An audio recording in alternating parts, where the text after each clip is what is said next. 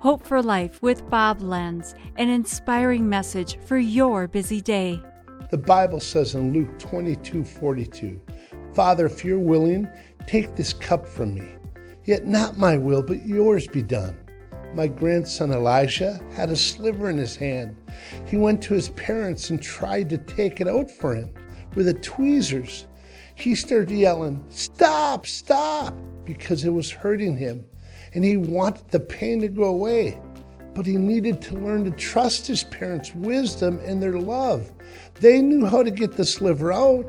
They were doing what was best for him, even when it hurt. It's the same with us and God.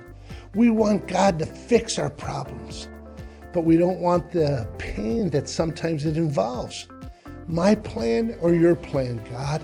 My thoughts or your thoughts? My words or your word? My hopes or your hope? May they not be in competition. Please, Lord, reveal who you are. Show me your love and wisdom.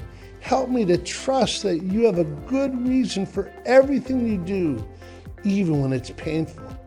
Be in control of my life. Not my will, but yours be done. This has been Hope for Life with Bob Lenz. Discover more at lifepromotions.org.